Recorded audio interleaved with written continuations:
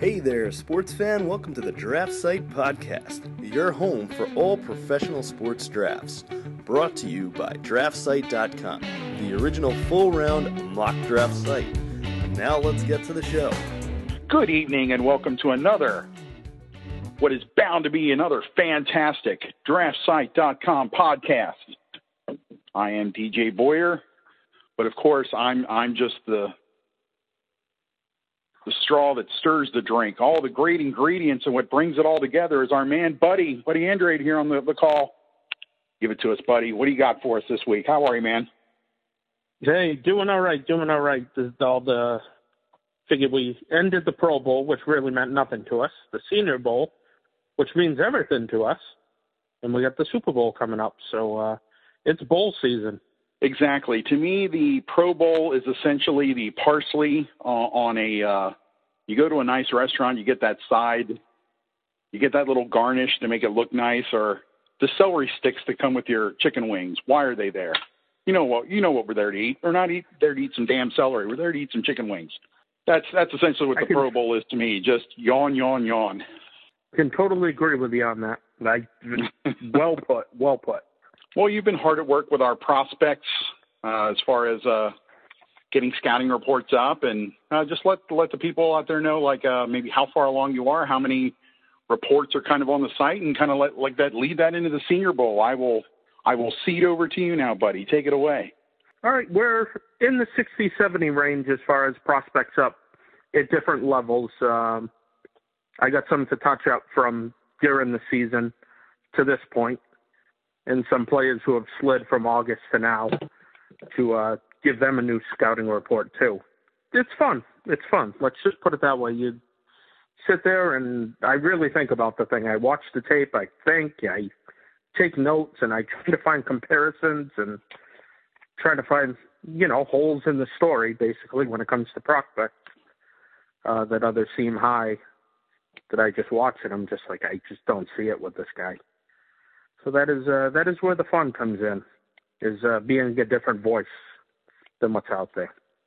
And as far as the fun, as you looked over, what's really different, I've been to 3 Senior Bowls in the past, and it used to be where you go down to Mobile. It's a lot better than going to the NFL Combine, which is usually more for kind of like the agents. It's good to kind of get some interviews and stuff, but as far as the actual kind of meat and potatoes and getting a good view, the practice sessions and working with the coaches at the Senior Bowl, to me, has always been the creme de la creme when it comes to the scouting. And things have really changed, making myself sound old now since I've been doing draft work since the year 2000.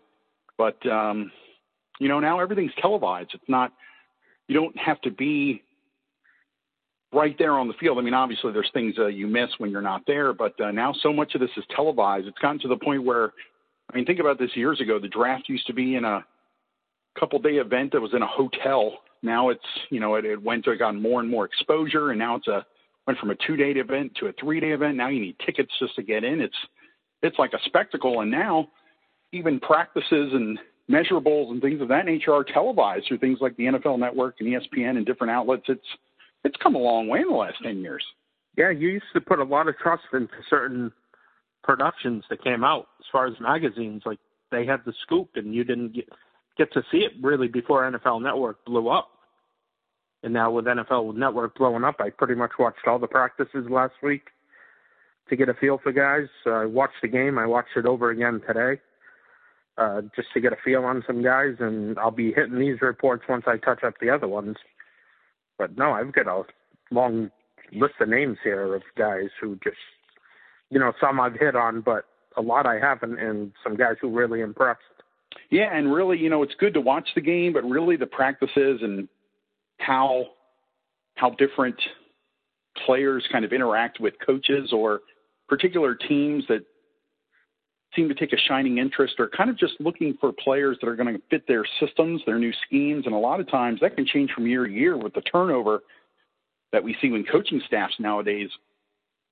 It's not always just the plug and play like you used to think. Like it used to be, you look at a defensive lineman as is it a 3-4 guy, 4-3 guy, 5 technique, one gap guy. I mean, what's it really going to be? And now there's just so much specialty as far as position coaching that it can really change from year to year. So it's really a big deal for a lot of these teams to be there, not just the head coaches, but the individual, the staff, individual position coaches. So let's kind of start on offense. I'll let you take the lead here as far as a quarterback or some of the other skill positions. What kind of stood out to you? You can start with practices and then the game. I'll again turn it over to Buddy here. You've watched the game a couple times and the practices. What did you come away with on offense that really kind of struck a chord with you? Well, sticking away from the quarterback, so that's a special conversation for maybe a little bit. Deebo Samuel and Andy Isabella. Andy Isabella from Little UMass and Deebo Samuel from South Carolina showed me a lot in this past week. Isabella is a slot-type guy with a little bit more speed than you usually get out of your slot guy. He had a lot of yards after the catch this year. I believe he had 1,600 yards total, including a 303-yard game against Liberty. So this is a guy who is in the slot. During the week, they really had to work on his footwork with him. He was getting to the stem and dancing rather than getting out of the break and making it happen. And as the week went on and the game went on, you went to see him do that. And I truly believe he may be ahead. I love Hunter Renfrow. The guy's classic. The guy's 2 championships, a championship catch. This Isabella kid may rank ahead of him going into the draft, and I think it's going to be measurables like arm length and hand size, and those are the things we're going to learn at the combine that could boost this kid up. And I think Deebo Samuel right now is a 4-down player, a guy who can give you kick returns, punt returns, and be on the field as a wide receiver. Just going through the offensive line, there was a lot of talk about a Garrett Bradbury from North Carolina State. He was there with Ryan Lindley, who's the quarterback, and kind of got in there with the bigger defensive lineman and wasn't able to hold his own. You can tell he's going to be a zone scheme type of offensive lineman, probably early on. They were saying he compared to Jason Kelsey, so we'll see about that. On the defensive side, the big boys up front, Greg Gaines from Washington was a guy who impressed me. He had the ability to get off the snap quick, get his hands extended, shed, make the tackle, and move on. He did it in the game. He was doing it in practices. And the other guy I moved up, I'm sure you saw my mock, is Rock Ya-Sin from Temple. Cornerback, about average size, but I just like the physicality and the hands.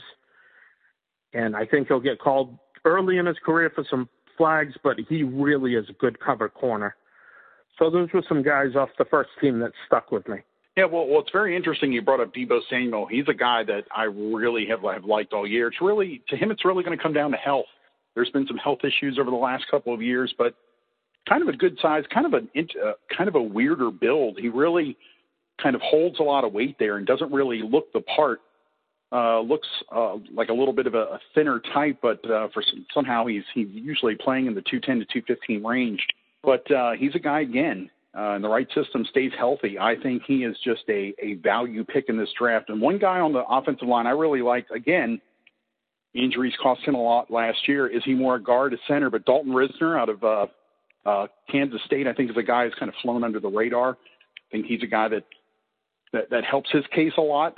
Really am a big Dalton Risner fan. That's a guy who just has that nasty kind of streak to him.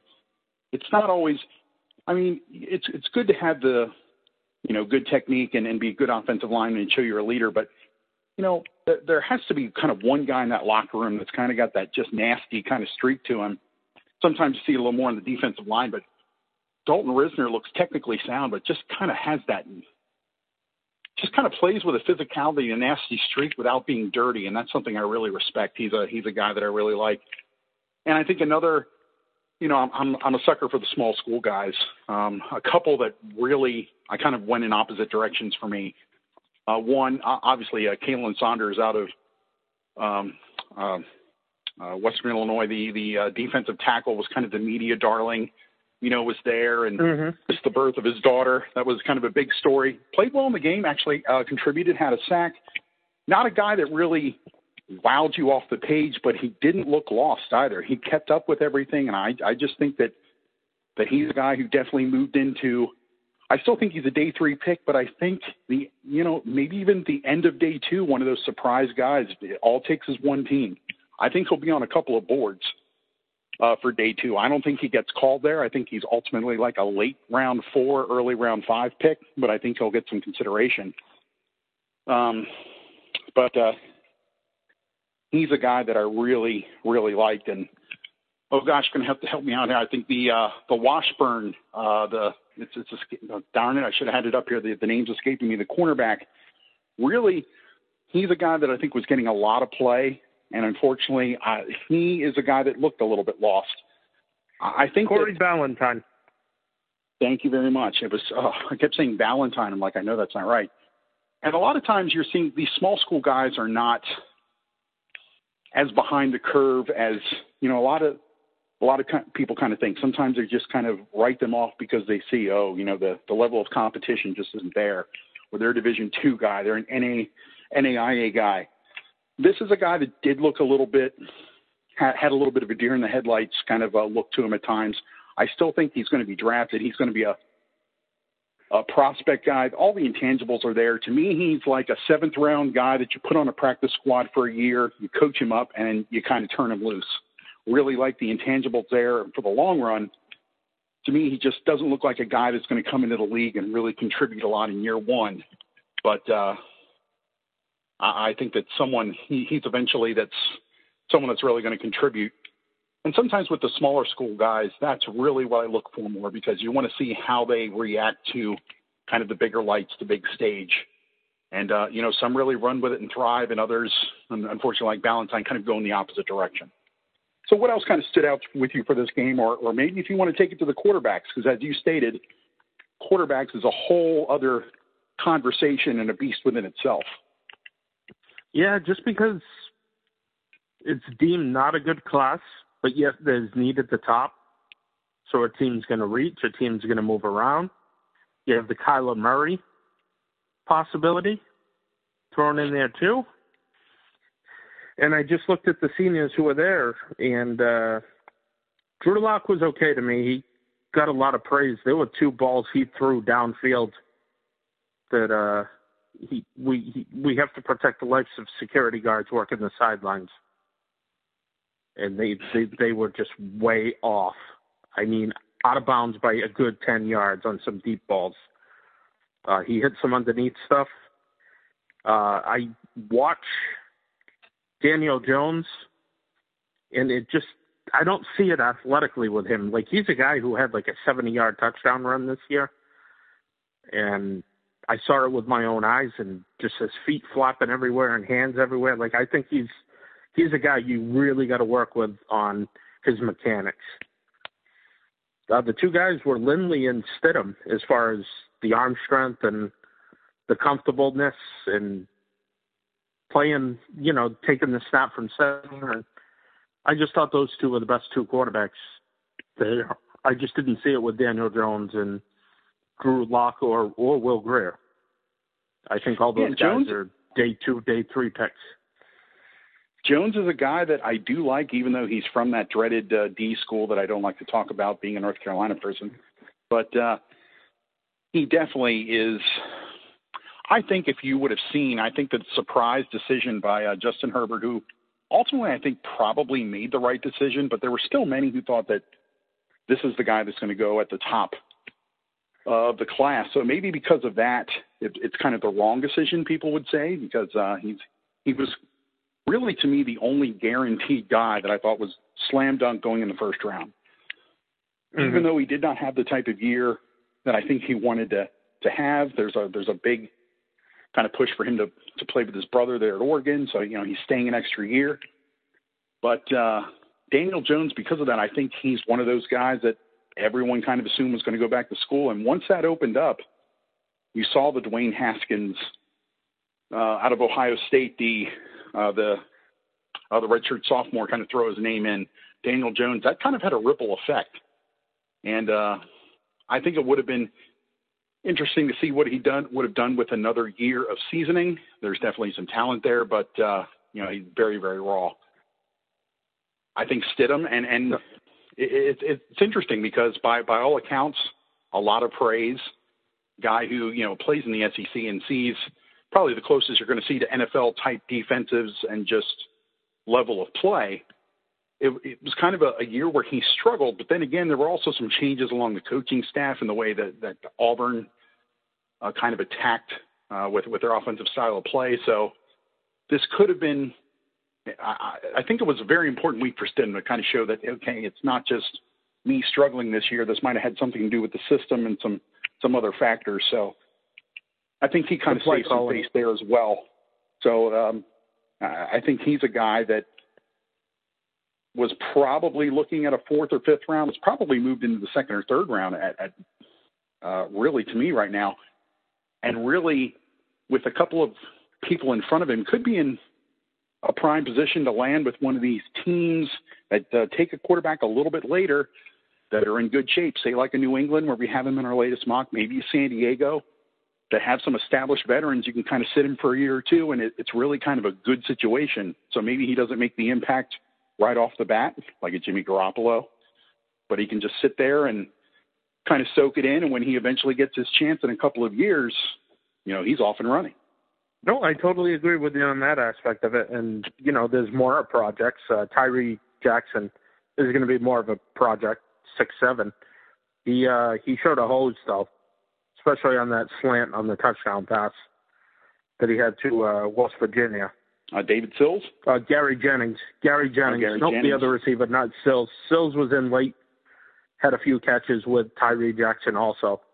Yeah, just looking around, Galen Mack got the invite to both the Eastwatch Shrine game, and then, he's practicing without a jersey all week and made some impact plays in there. So, yeah, and Nasir Adderley from Delaware, where I'm not sure where he falls on your mock. Strong second pick of round 3. And nickel corner. Yeah, definitely that safety kind of cornerback. We have him as the second pick in round 3 going to San Francisco. I believe that's 67 overall. So he's going to be like a LaMarcus Joyner. And we could, every now and again, we always see a couple of those players toward the end of round 1 that everyone kind of has graded as a late round 2 guy, maybe somewhere picked in the third round, and they kind of sneak into the first round because there's just a team that's in love with him. 3 or 4 of those players that you can think of, and one of them has probably got to be Adderley. He could be that guy that sneaks into the first round. Is probably the first FCS, non-FBS player that gets drafted in this draft. Of course, a lot of people know him just from the highlights. He was the guy that during his kickoff return trucked that player on the sideline, stopped, and then just took it to the house anyway. But the Blue Hens, Delaware's got a pretty good tradition for turning out some very good prospects. So overall, I think it was a very good Senior Bowl.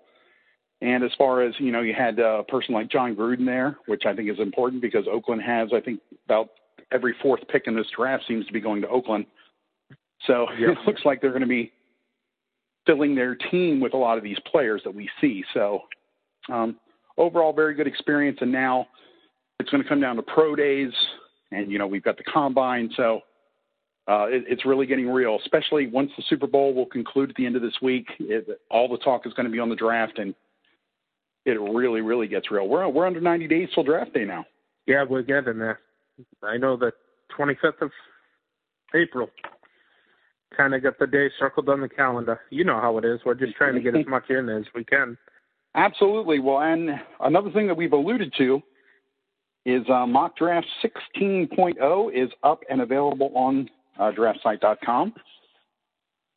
So we'll kind of look at that, maybe go through the first round, maybe talk about some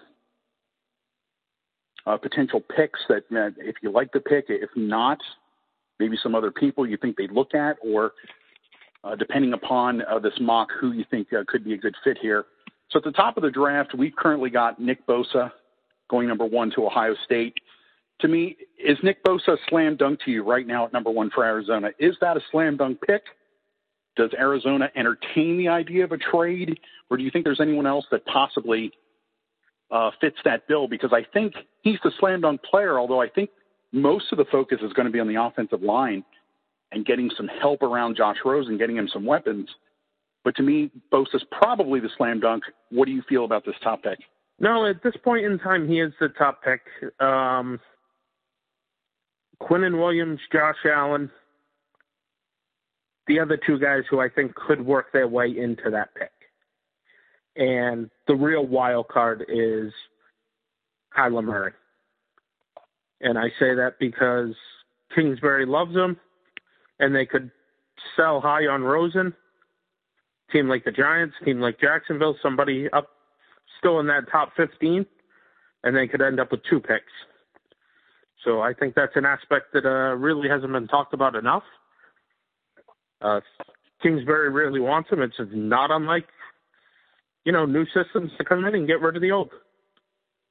So I'd keep an eye on that. But if you're going right now, those are the three guys who I think would be number one for Arizona. And I think if they're going 3-4, I feel like Allen and Quinnen Williams are better fit. I think Quinnen Williams would be a good 5 technique with his size at 6'4", 300.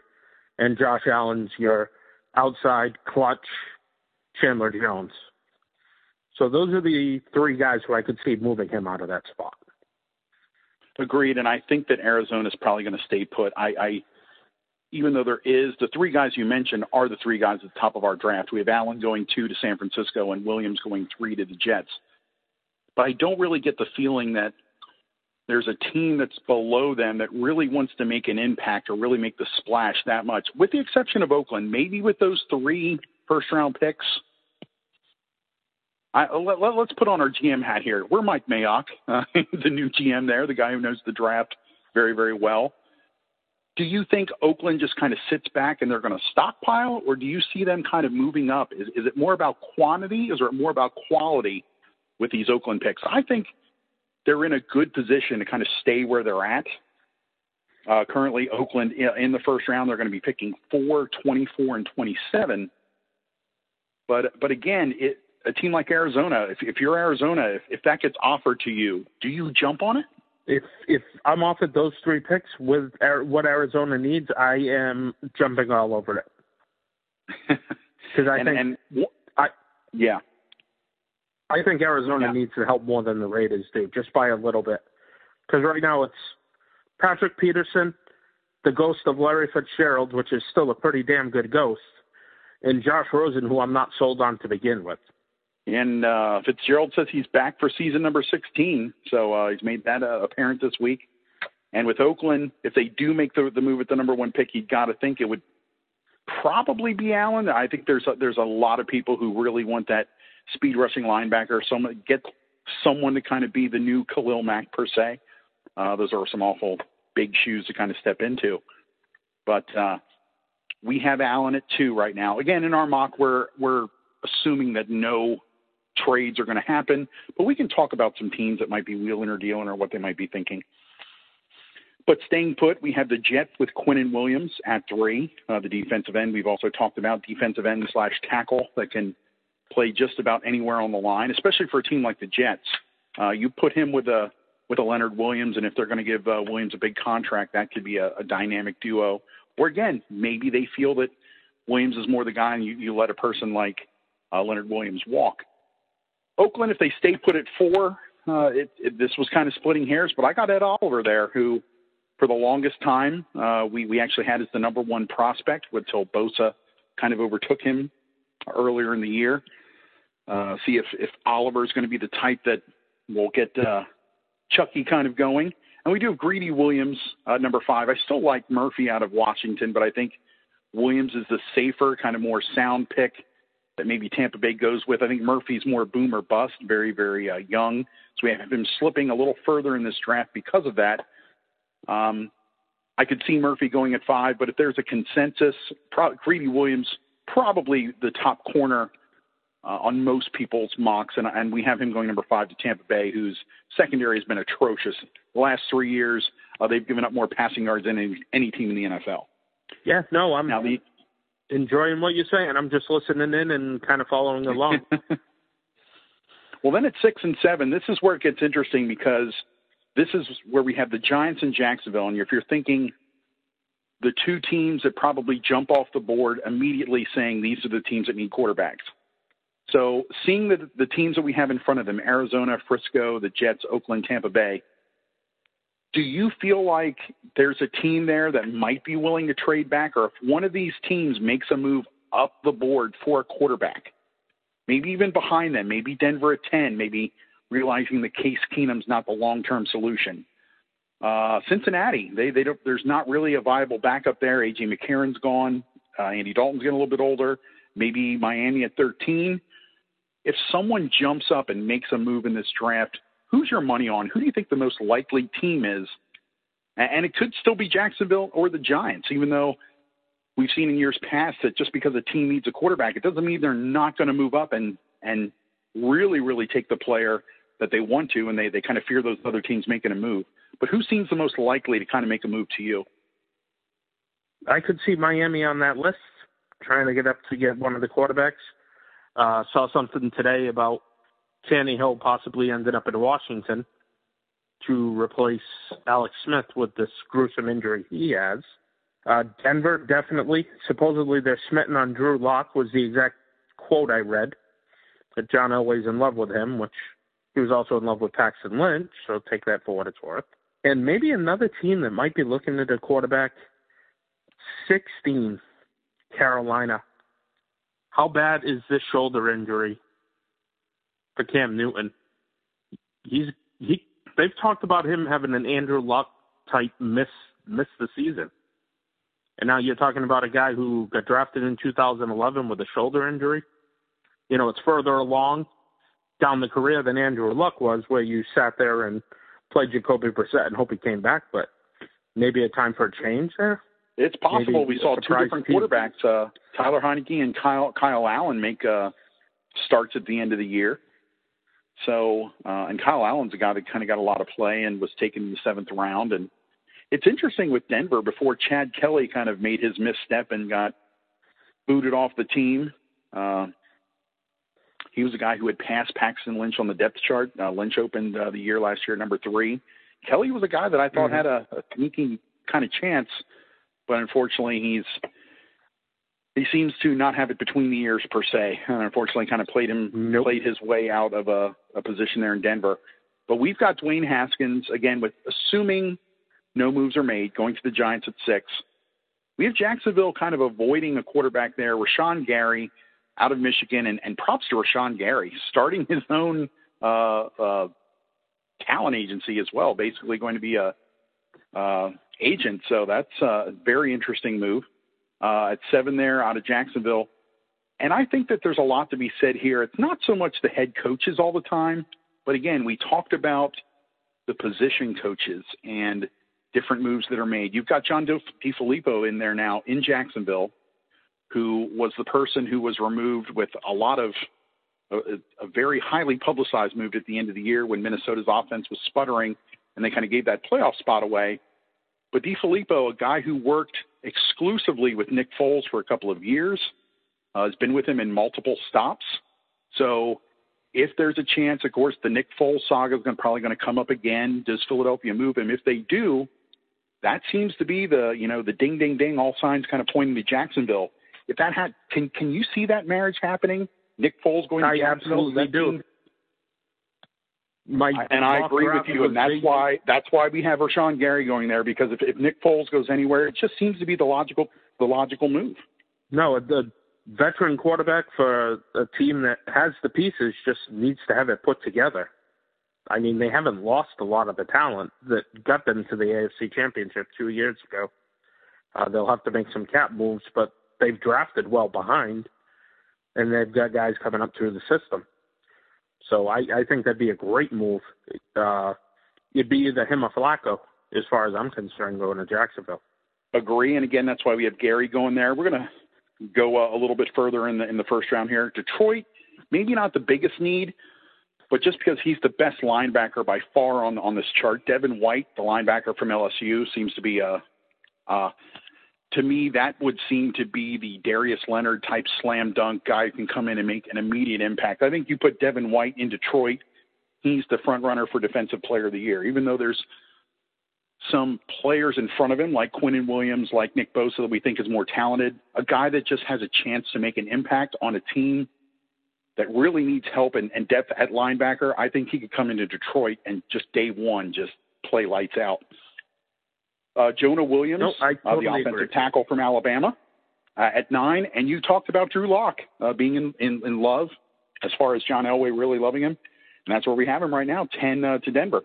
Yeah, no, that seems to be the right fit. And that could be the team we're talking about that's moving up to get a quarterback because they've desperately been looking. I mean, they haven't been able to draft one. They've been able to bring Manning over, but to be able to draft one, no, they haven't been able to do that. Well, we're kind of going to go 5 at a time here. So 11 to 15, we've got Jawan Taylor, offensive tackle from Florida, going to Cincinnati. Clelin Ferrell, defensive end from Clemson, going to Green Bay. Don't be surprised if Green Bay uses both their first-round picks on pass rushers. I think we're going to see 3 maybe in the first 5 rounds that definitely need some speed and a presence there, especially with Clay Matthews and his long-term future kind of up in the air in Green Bay. Kyler Murray, we have him slipping in there to Miami, thinking that if no other move is made, or again, could be that team that moves up. I think they're very likely. At 14, Christian Wilkins, I think he's a guy that really kind of has moved up play toward the end of the year, and unfortunately the kind of his teammate being Dexter Lawrence backpedaling a little bit, I think it really benefits Christian Wilkins. I think he's a great fit in Atlanta. And we have Daniel Jones to Washington. Again, I think you'd have to sit him. Washington's a mess, but Washington has not always made the greatest QB decisions. So I think doing something like that is not something beyond the realm of possibility. Anything in those 5 picks that kind of stand out to you? I think Christian Wilkins is a really good fit in Atlanta. I think that's a home run for them if they can grab him at that point in the draft and try to get these outside guys, you know, maybe more one-on-ones in the ability to get to the quarterback. Because those guys, McKinley, which we heard he had an off-the-field incident recently too. Vic Beasley, yes, his numbers have dipped over the years, so maybe they need that interior 3 technique who shoots the gap and gets in the backfield and helps them out. I think Christian Wilkins is a good pick to Atlanta. Well, we'll go 16 to 20. Well, again, going 5 strong here. And again here, all SEC picks, 16 to 20. As a matter of fact, 17 through 20, all Mississippi State or Mississippi. It starts off with Carolina with DeAndre Baker, the corner out of Georgia. Then, of course, we have the Mississippi State-Mississippi show. Jeffrey Simmons, defensive tackle, going to Cleveland at 17. Greg Little, the offensive tackle out of Ole Miss, going to Minnesota. His teammate, wide receiver A.J. Brown, going to Tennessee. And Montez Sweet out of Mississippi State at 20, going to Pittsburgh, maybe giving them another presence or another piece, kind of put there with the T.J. Watt and the fact that, you know, they're still kind of down the linebacker. I think they may even look inside a little bit later, someone to kind of be that long-term kind of piece for Ryan Shazier as well. Yeah, you can get some movement between Dupree, Watt, and Sweat as far as a rotation of 3, or play them all in a NASCAR-type formation and, you know, line up one inside on a guard and try to win a one-on-one battle. Going 21 to 25 here, we have Noah Fant, first tight end off the board, going to Seattle.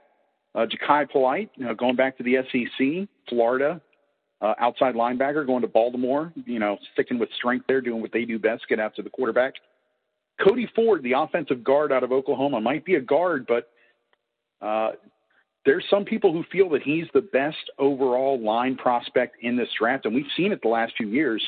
Look at the home run that the Colts have seemed to have with Quentin Nelson this past year. Pick number 2 for Oakland, we have Mack Wilson, the inside linebacker out of Alabama. Philadelphia 25, we have a Draymond Jones in Ohio State.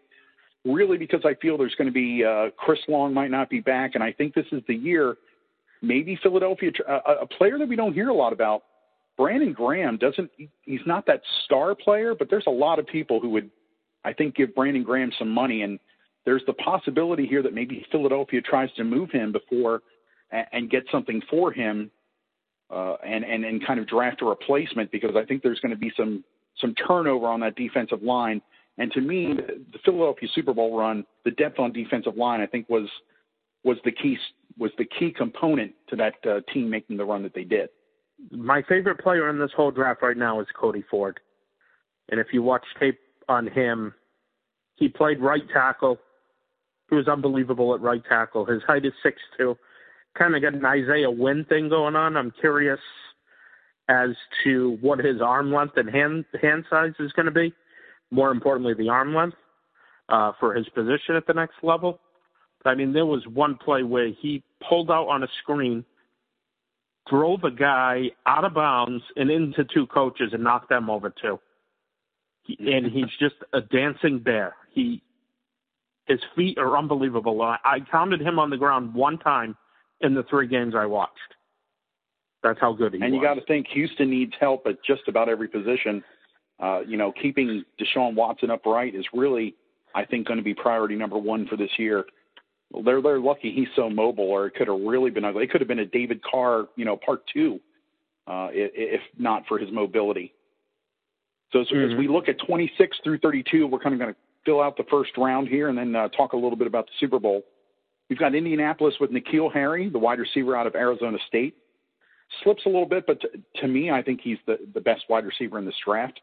Not just overall, not a big speed guy, not the best hands, but if you just look at the overall package, preciseness of running routes. And I think really in a system where I don't think it truly utilized his everything he was able to give, I think that Harry could be the guy that we see at the next level that really kind of goes above and beyond. We have Deontay Thompson, the safety out of Alabama, being that 3rd pick for Oakland. So right now with Oakland, I've got their 3 picks. I have them going some offensive players in round 2, but we've got them with Ed Oliver, Mack Wilson, and Deontay Thompson. I think that's quite a defensive haul if they're able to pull something like that off. The Chargers at 28 right up the middle. Lawrence. Yeah, the defensive tackle. We have Byron Murphy going all the way down to Kansas City at 29, and it's no secret what linebacker and cornerback is going to be the help. Where Kansas City is going to need it most. We saw them get torched in the AFC Championship game. Zach Allen, defensive end out of Boston College, going to Green Bay. We do have them with 2 pass rushers. Allen's a guy that can play the run very well. Also, Brian Burns, maybe being that defensive specialist, going to the Rams at 31. Not a huge Brian Burns guy, but if there's a guy that can come in and maybe give you like 15 really good plays where he's going to get after it, maybe be more of a pass rushing specialist. I think the Rams have the depth to kind of do that. And we have New England picking last right now, which, again, it could be either way. We'll see who's 31 and 32 after this week. But we've got Irv Smith Jr. out of Alabama. Is it the swan song for Rob Gronkowski? Even if he does come back, probably looking for a replacement the next year or two. So we've got Irv Smith Jr. out of Alabama being the person to do so. So those last picks, what kind of stands out to you? Just right off Zach Allen in Green Bay. He'd be a good 5 technique in that 3-4. He does an excellent job at setting the edge and gap integrity. I mean, he is a fundamentally sound guy. Wins with power, a few moves. But, I could see that working out. I had him very high in my mock going to Detroit just because it's all the principles of the Patriots defense. And I look at Zach Allen and think, that's a Patriot right there. That's exactly what they want in their system. And I'm with you on Brian Burns. I'm not a big fan. He's a runaround type guy. He isn't going to engage a lot of people. So very curious how he's going to be at the next level. But they have Dante Fowler on their roster now who does the same thing. So that could be a pretty good fit there too. All right. Well, that kind of gives everyone the mock. And again, that's going to be updated soon here as well. We've always got it going. It's 7 rounds deep. We even have that extra round kind of fit in there for compensatory picks, and those will be slotted in when they are officially announced. But we've got a couple minutes, maybe about 4 or 5 minutes real quick to go over the Super Bowl and what you're kind of looking for. But, people who've listened before or followed you, they know that you are the consummate Patriot fan. You are in Patriot country. So we're gonna make you the spokesman for the Patriots here. You're kind of going to give us the game plan, what it's going to take for you to win, why you think the Patriots would win. So I will, even though I think the Patriots are going to win as well, you just find it hard to bet against them when they have so much experience at this point. I'm going to take the reins, and I'm going to play the same kind of role for the Rams. So I'll let you start with the Patriots. What is it that you need for victory on Sunday? Why do you think you're going to win? I think it's going to come down to the offensive line. I think specifically running between the area of Joe Thuney, David Andrews, and Shaq Mason, and wham blocking Sue with Gronkowski, and just opening up the holes and making Barron and other undersized guys try to make tackles of the run game. And I think if you can establish that early, that's where you're going to get the play action and be able to hit some plays off of that. So I really do think it comes down to those three interior linemen on the offensive side. And on the defensive side, the Amobi front. But I don't know if you're going to run a lot of that with Todd Gurley and C.J. Anderson in the backfield. I think Trey Flowers needs to come up big. He, as you can see, he's one of those guys. He's so underrated around the league, which is good as far as trying to pay the guy this year. Yeah, just that Amobi front and Van Noy playing the edge and Dante Hightower, making the tackles inside because they're going to see a lot of that run, and it comes with a lot of window dressing. They have a lot of plays in the system, but it kind of gets enhanced by how they're always putting guys in motion, receivers are on the back. So it's a matter of digging through the window dressings, focusing on your job, and getting in there and making tackles on these backs. Because I think if Goff has to drop back 40, 50 times and not have McVay in his ear, he's in big trouble. All right, well, I'm going to take the L.A. Rams and what I think they have to do. First off, I think we hear so much about Tom Brady's numbers being down so much when it comes to facing the rush and being blitzed. I believe he ranked 31st out of the 32 starting quarterbacks this year when it comes to the blitz. But again, he's stayed relatively clean. You alluded to it. The offensive line has done a great job. I really don't think it's, and you watch the Patriots obviously more than I do, but tell me if you think I'm on the right track with this. I really don't think that it's more off the edge. To me, Brady looks more bothered when the pressure comes right up the gut. And I think that absolutely. Obviously that is where, if the Rams are going to do this, you've got, two studs at defensive tackle. So I think having two of them, it's really going to be along the interior line. And maybe it only takes one play. I mean, we saw last year there was really it came down to as much offense as we saw in that Patriots-Eagles game. It came down to one play. Someone had to make a play on defense, and it was Brandon Graham. And Brandon Graham moving inside, giving him pressure up the gut, lining up, again, kind of in that formation where they kind of put the ends on the inside. They do a lot with Michael Bennett as well. That's where, he got the strip, and he got the fortuitous bounce right to Derek Barnett. And I think if the Rams win this game, or if they're going to have a lot of success, it's going to come down to those tackles. Is so much attention going to be they're with two stars there? You can't put like four people and double team these guys at all times. So it's no secret that Ndamukong Suh has really raised his level of play in the playoffs, and I think it's going to take one more game because, to me, Brady, I think, still does a very good job when the pressure's coming from the outside. He's got that, he's got that veteran presence. He can move around in the pocket. Yeah, he's not the most nimble guy, but he can step around, feel the pressure. Got that Ben Roethlisberger attribute to him where he finds just enough time to make a throw. It's when the pressure is right up the gut.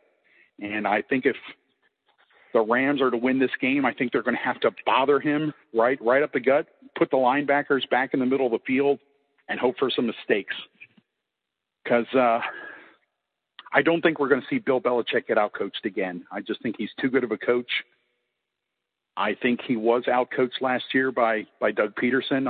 But, I mean, Bill Belichick's probably the best coach that's been at the NFL level. That happening 2 years in a row, I would not take those odds regardless of who the opponent is. He just prepares just too much just knows everything. I think it's going to be a relatively close game. As good as the Patriots are, it's always a close game. I can't recall really them blowing anyone out in the Super Bowl. I've got this game 30-20. I've got this game 30-26 in favor of New England. I'd like to hear your score, but I really think the best chance for the Rams, it's got to be pressure up the middle, get in Brady's face, quick off the line, and but that's kind of a tall order. David Andrews and Shaq Mason, that interior line, have done a great job in New England. So what do you see the score being? I got it as 34-21, New England. I might actually be able to rest in the fourth quarter of the game finally and not. In Patriot years, I'm 255 years old, so I've done through a lot of these. Yeah, and being an Eagle fan and finally seeing the win last year, I can say that I believe it started the end of the third quarter. I threw up 4 times during the game last year, so it kind of got to me usually as well. It's before the game for me. So believe it or not, I started my cooking already, or at least my meat sautéing and stuff. And I won't eat any of it before the game. Well, it promises to be a great game, and again, once that's over, there's no off season. There's no off season in NFL land. We go right into the draft. That's the thing that I love. There's no off season in the NFL. So it'll be right in our sweet spot as well. But I do want to say on behalf of Buddy, another great show. Thank you all for listening. We'll be back with another podcast very soon.